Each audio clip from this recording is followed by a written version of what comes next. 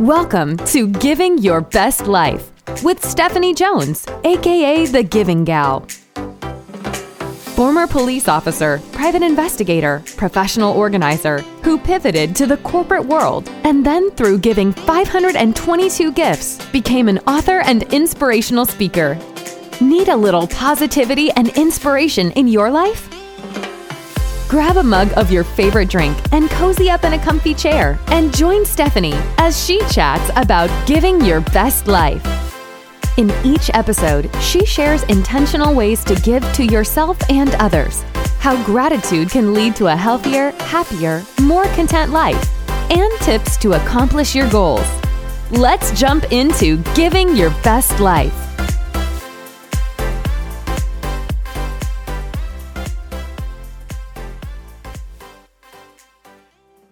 Hey friends, it's Stephanie here, also known as Giving Gal, with episode number 59 of Giving Your Best Life.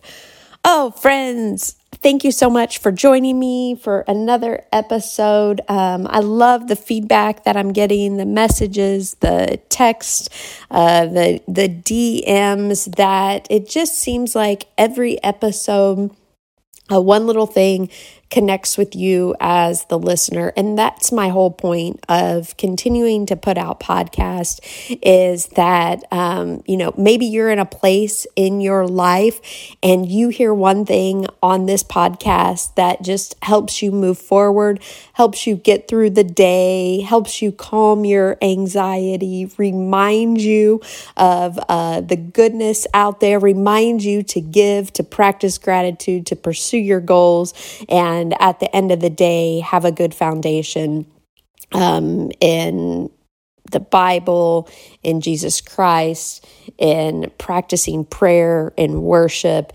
And, that's why I do this, friends. So thank you for your continued support and your feedback. Often like to start with gratitude.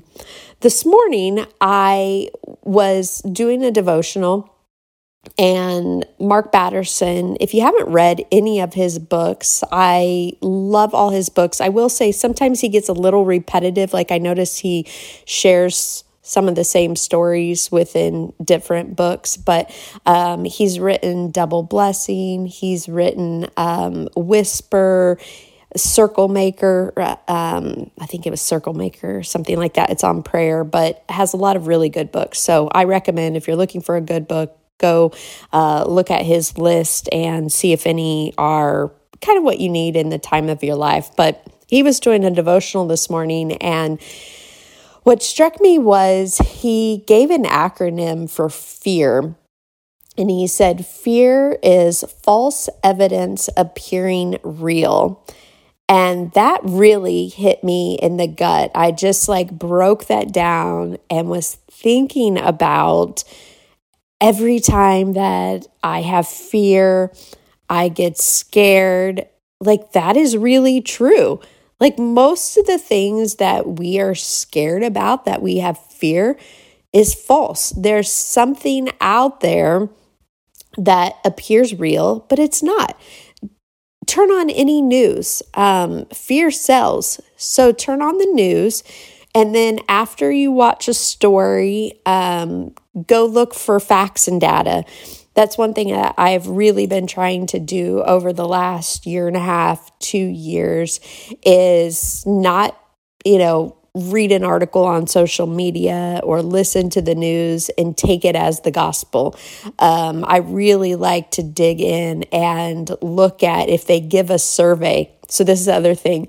Right now we see a lot of research or surveys for a variety of topics. One thing I like to look at is how many people did they survey?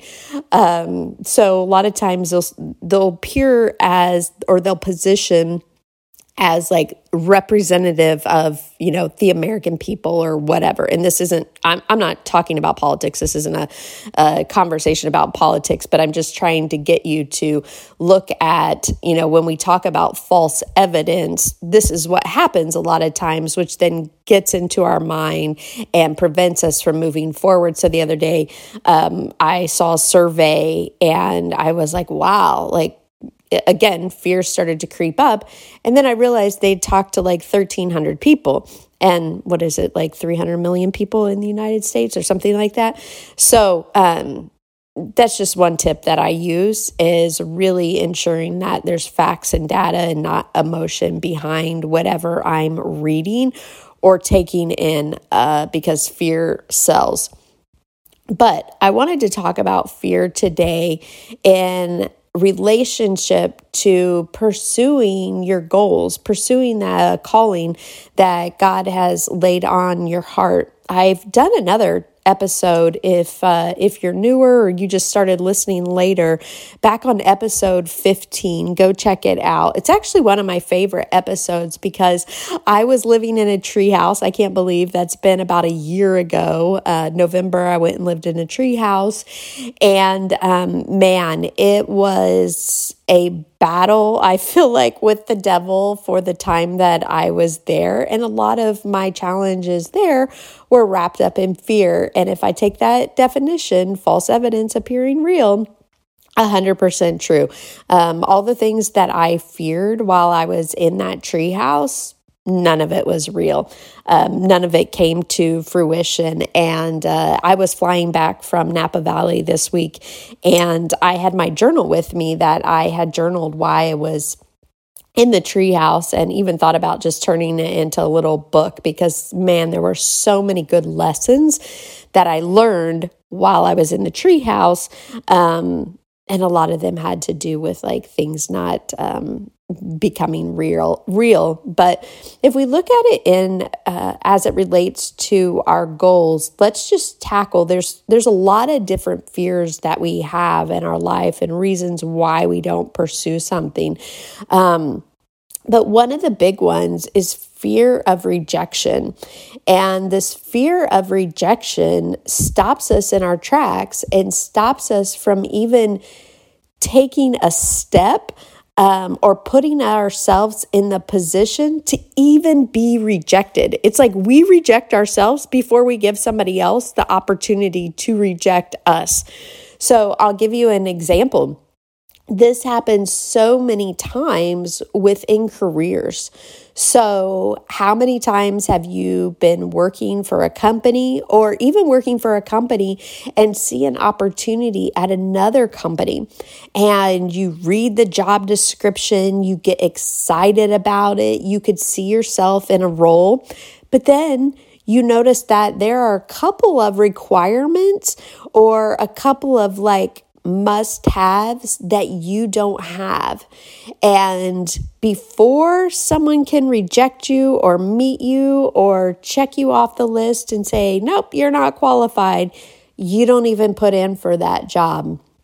I really challenge you going into this next year, 2022, is to step through that fear and go for it. Don't let fear of rejection prevent you from moving forward into the area that God is calling you. So in that example, what's the worst thing that's going to happen? That's a great question to ask yourself. I always love these like mindset questions. I use these with my coaching clients. Is let's say that you see a job and it fires you up. You really feel like, wow, this is something I would like to do. And maybe you don't meet all the requirements, but what's the worst thing that's going to happen if you apply? So you don't get the job. But what if you got an interview? What if you got in front of a person that has another position that may not have, the strict requirements that's on this job?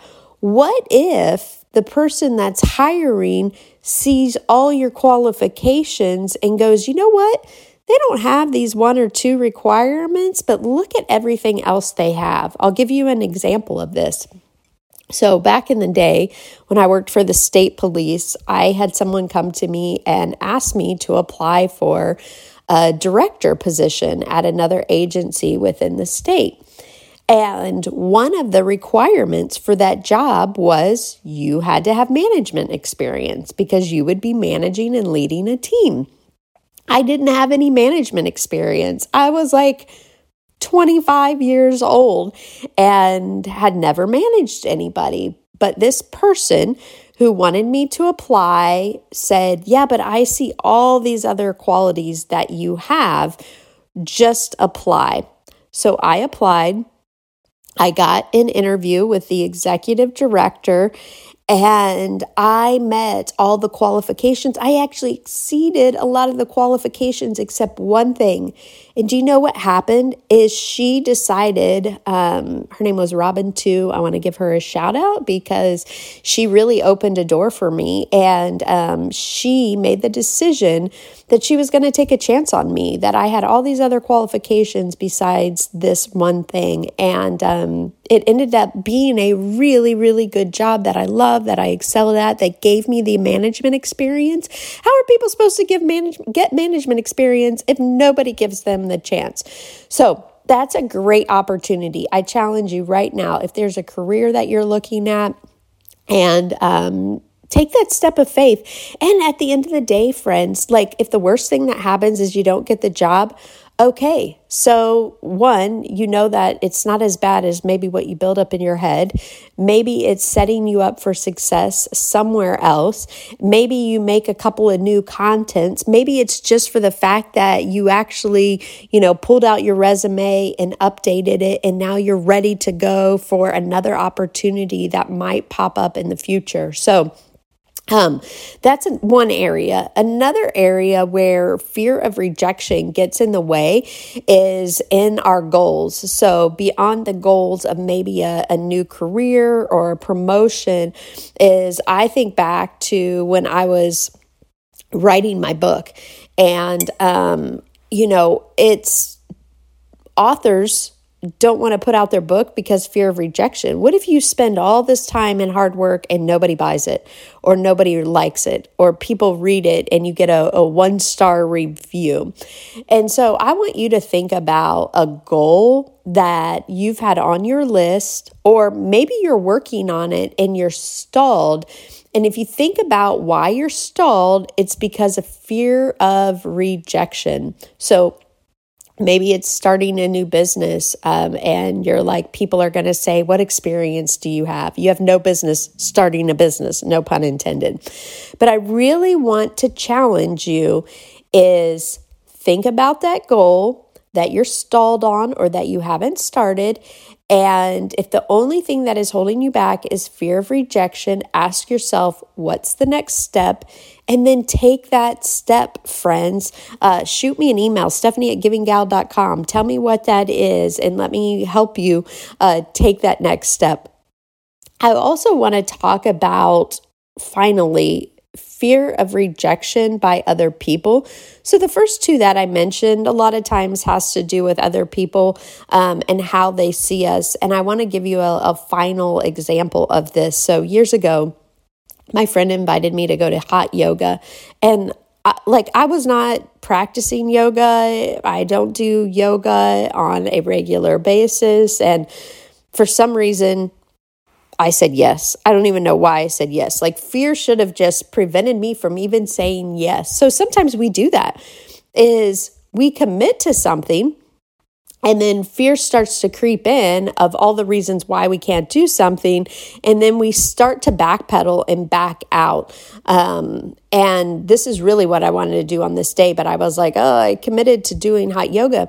And what I realized when I was in there is I had all these fears of what other people were going to think of me. Maybe I couldn't do one of the positions. Maybe I couldn't hold as long. Maybe I could, whatever. I just had all these fears.